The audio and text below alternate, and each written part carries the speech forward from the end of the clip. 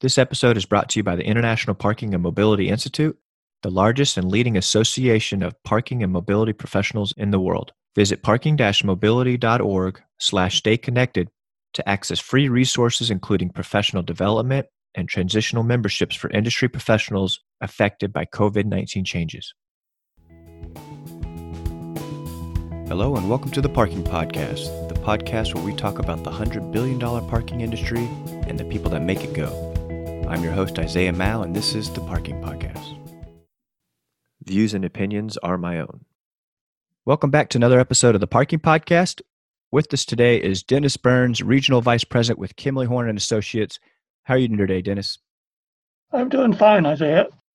All right, and Dennis, one of my favorite people in the industry. I've probably emailed you 100 times over my career asking for help or questions, or do you have an article on this or study on this? And you've always come through. So thank you for all your help during my career. You're welcome. I was looking at your LinkedIn and I realized you are a 49er. I'm talking about, what is it, the University of Charlotte, I believe. And yeah, we UNC had Charlotte. UNC Charlotte. That's great. Yeah. So, and we had another 49er on the podcast. So that's my podcast trivia. Can you name the other 49er in the parking industry? Gosh, I was going to say Gary Caton, but I'm not sure you did a podcast with him, so I'm really clueless on that. Oh, we may have three. It's Robert Farron, City of Columbus. Oh, I know Robert. Yeah, you guys have to connect over that. Yeah. All right, so let's talk about, you've had a really great career. So how did it all begin? How did you venture into this parking industry? Well, that's kind of an interesting story. I graduated from college. I started off in urban planning, should have stayed there, but ended up getting a degree in religious studies, believe it or not. And so when I got out, I was having a hard time finding a job. It was 1982-ish, and there was a recession back then as well. And I ended up taking a part-time job. Well, actually, I was working at a video store, not a video store, but a video company. And I had this interesting opportunity. During college, I was really big into Frisbee sports and running disc golf and those kind of things. And I had an opportunity to get paid to do Frisbee demos across the country and also attend other Frisbee tournaments, and even went to the World Frisbee Championships at the Rose Bowl. Came back, tried to find a job, and that was during the recession still, and ended up taking a part-time job as a temporary cashier at the new Charlotte Douglas International Airport. And over a couple of years, I worked my way up to supervisor and eventually got a job as a director at a hospital running parking and transportation. So that's how I kind of backed into parking like the rest of us. Whoa. We got to back up. So the disc golf, was that as a player, or were you volunteering with the tournament or helping behind the scenes, or did you actually attend that as a player? I was a competitor and also a tournament organizer. It turns out tournament organizing was my better skill. So I ended up running several national Frisbee tournaments and went to, I think, 3 or 4 World Frisbee Championships. Yeah, but not many parking professionals. In fact, I could probably say there are no parking professionals that could say they played in a disc golf world championship. So that's really cool, Dennis.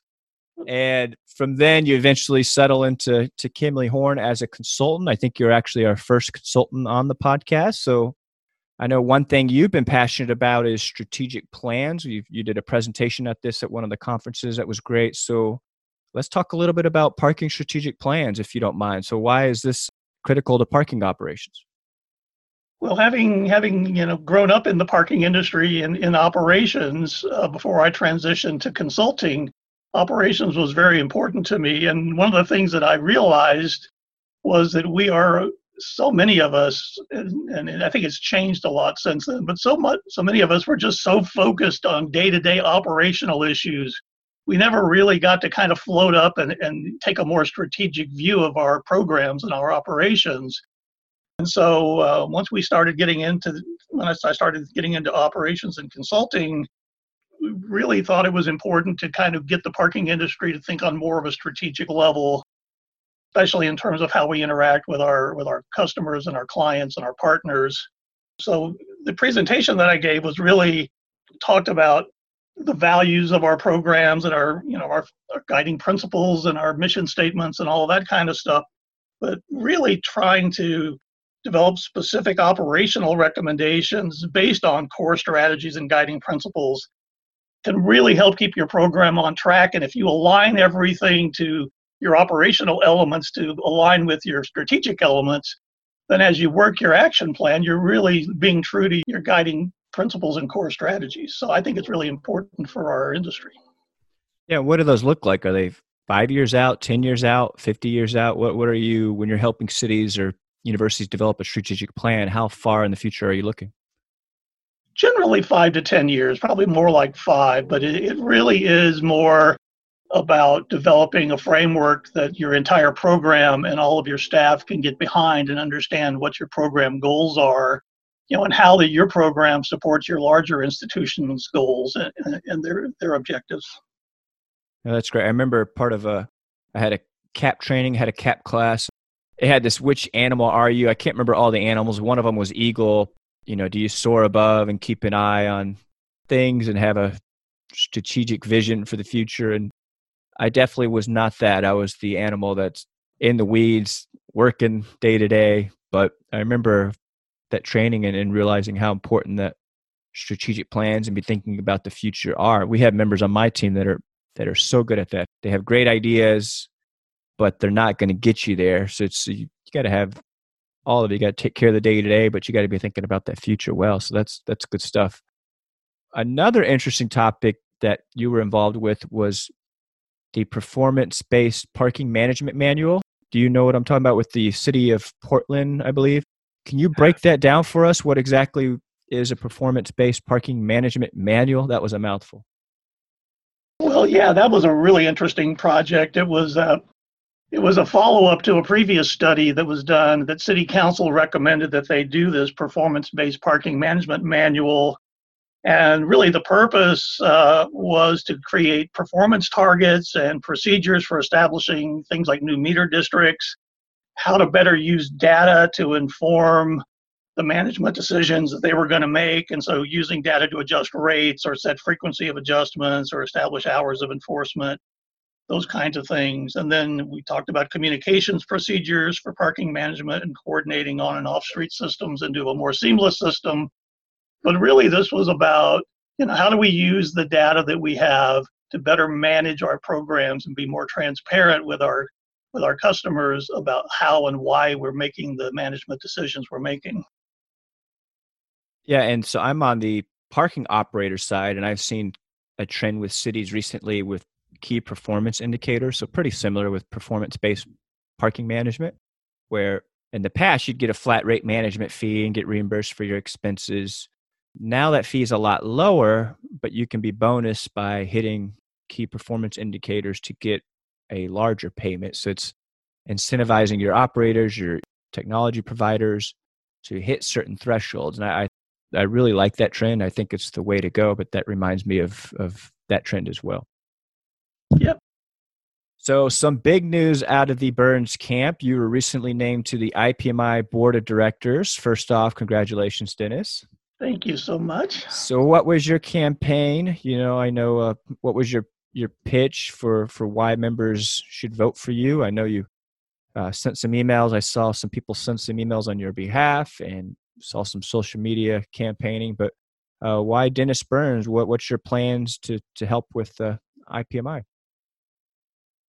Well, I've been involved with IPMI for, 30 years now or something like that. So really for me, the motivation for applying for the board was really, this is an opportunity for me to give back a little more to the industry that's given me so much. So really that's the primary thing. But I have been on numerous boards and committees over the years, specifically the CAP.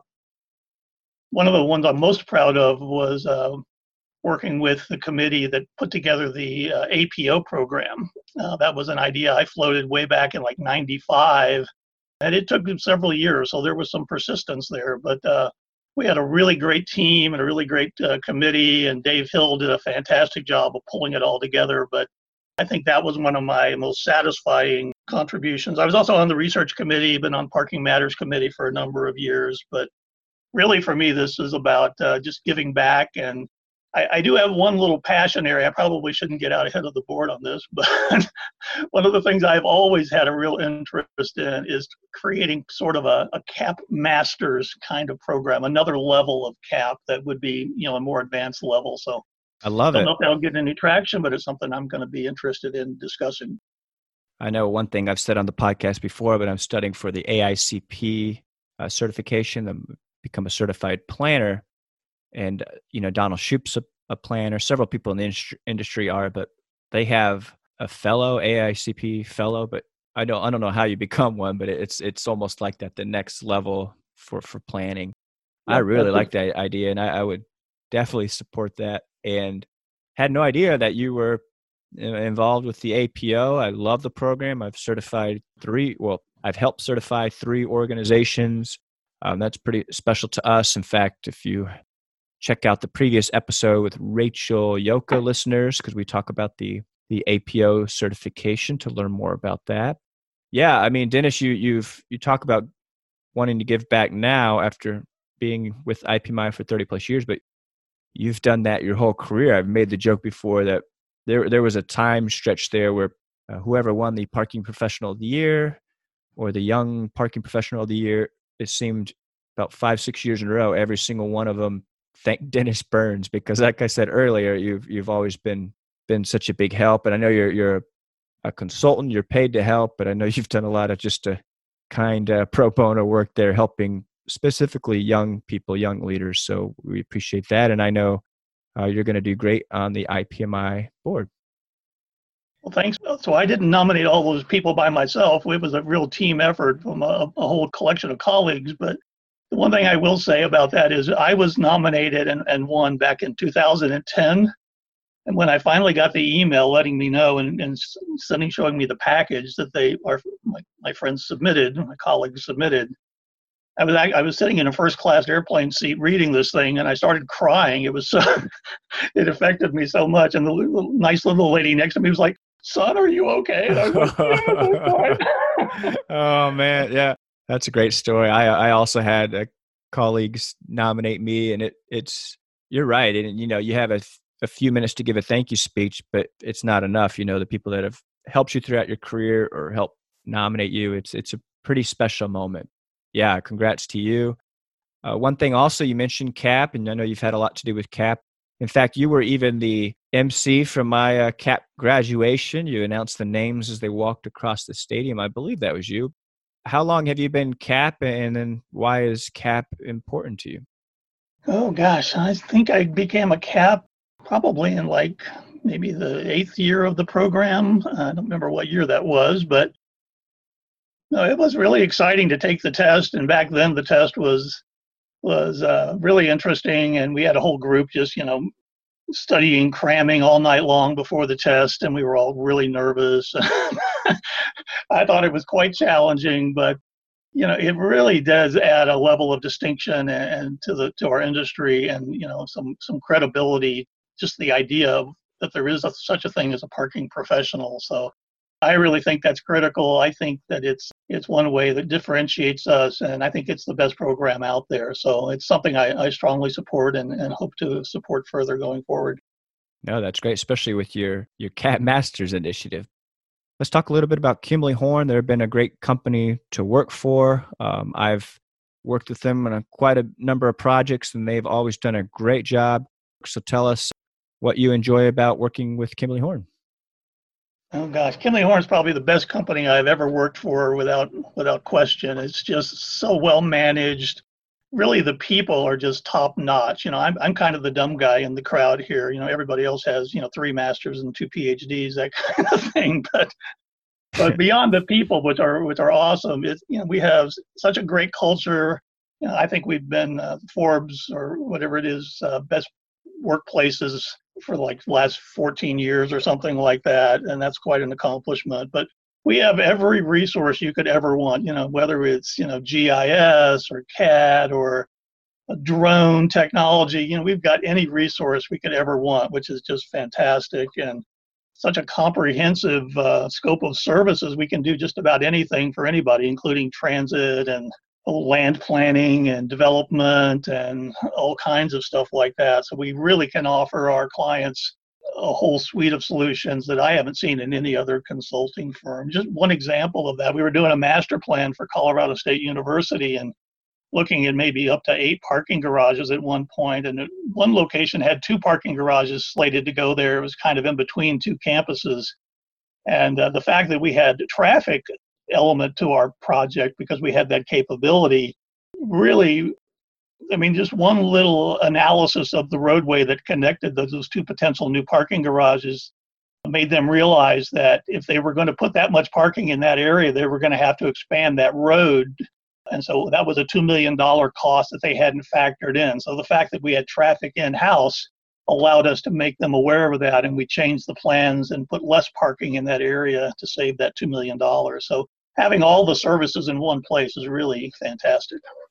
Yeah, a lot of times not being as familiar before joining the industry, you think a company like Kimberly Horn is just a parking consulting company. But then as you went on my career, I realized, it's a lot bigger than that, the transportation. In fact, I think it started as a transportation consulting company. But you're right. I read online that, the average employee, about 50% of employees typically say their job's a good place to work, where Kimberly Horn's survey was like 98% or something crazy. And yeah, they've been on that best places to work list for so many years. And yeah, they're a great company. They'll do you right. So definitely get in contact with them. What is the best way, Dennis, if someone is wanting some consulting needs to get a hold of Kimberly Horn?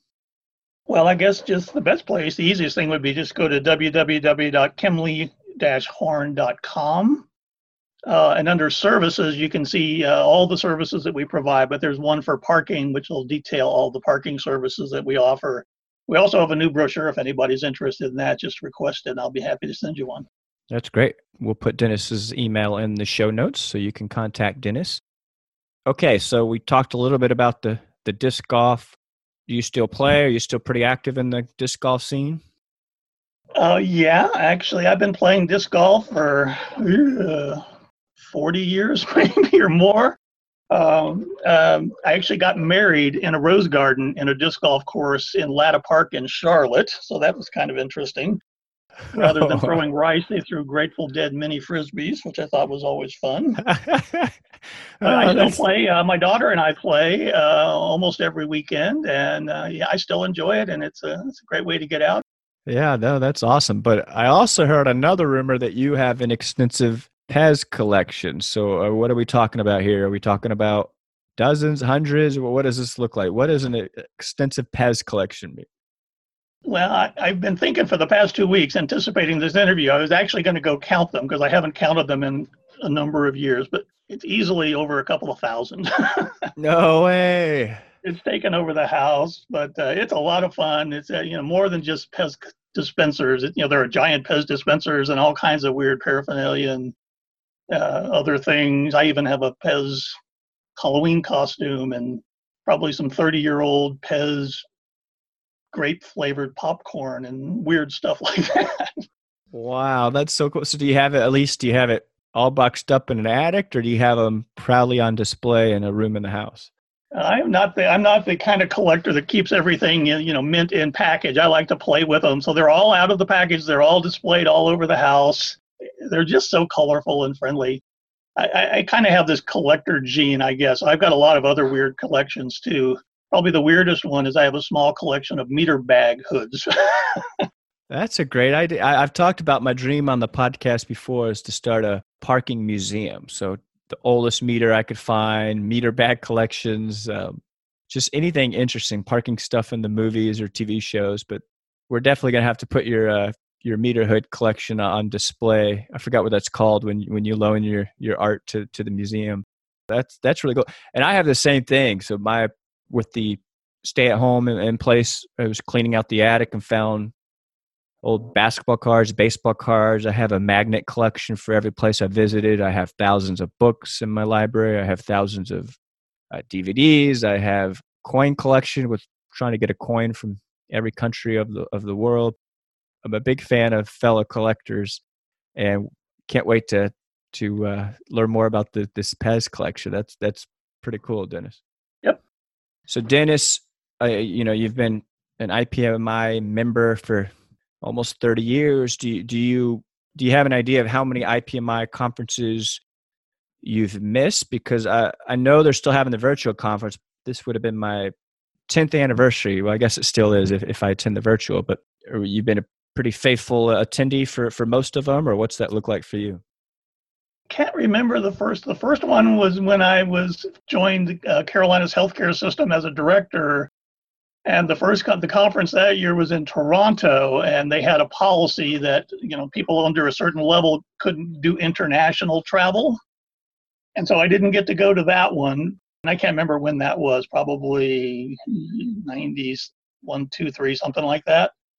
But I think I've made every single one ever since 91 then. So I've been to every one since I started. Wow, that's amazing. And being a collector, you probably collect all your badges. You have every badge from every conference. I have about 7 of them. I didn't start that till later, but that's really cool. Yeah, and another one. I think they have another one in Canada in a few years, maybe 2 years. So that's another hurdle. Hopefully, I still get to go, but always wanted to visit Toronto, so I'm excited about that.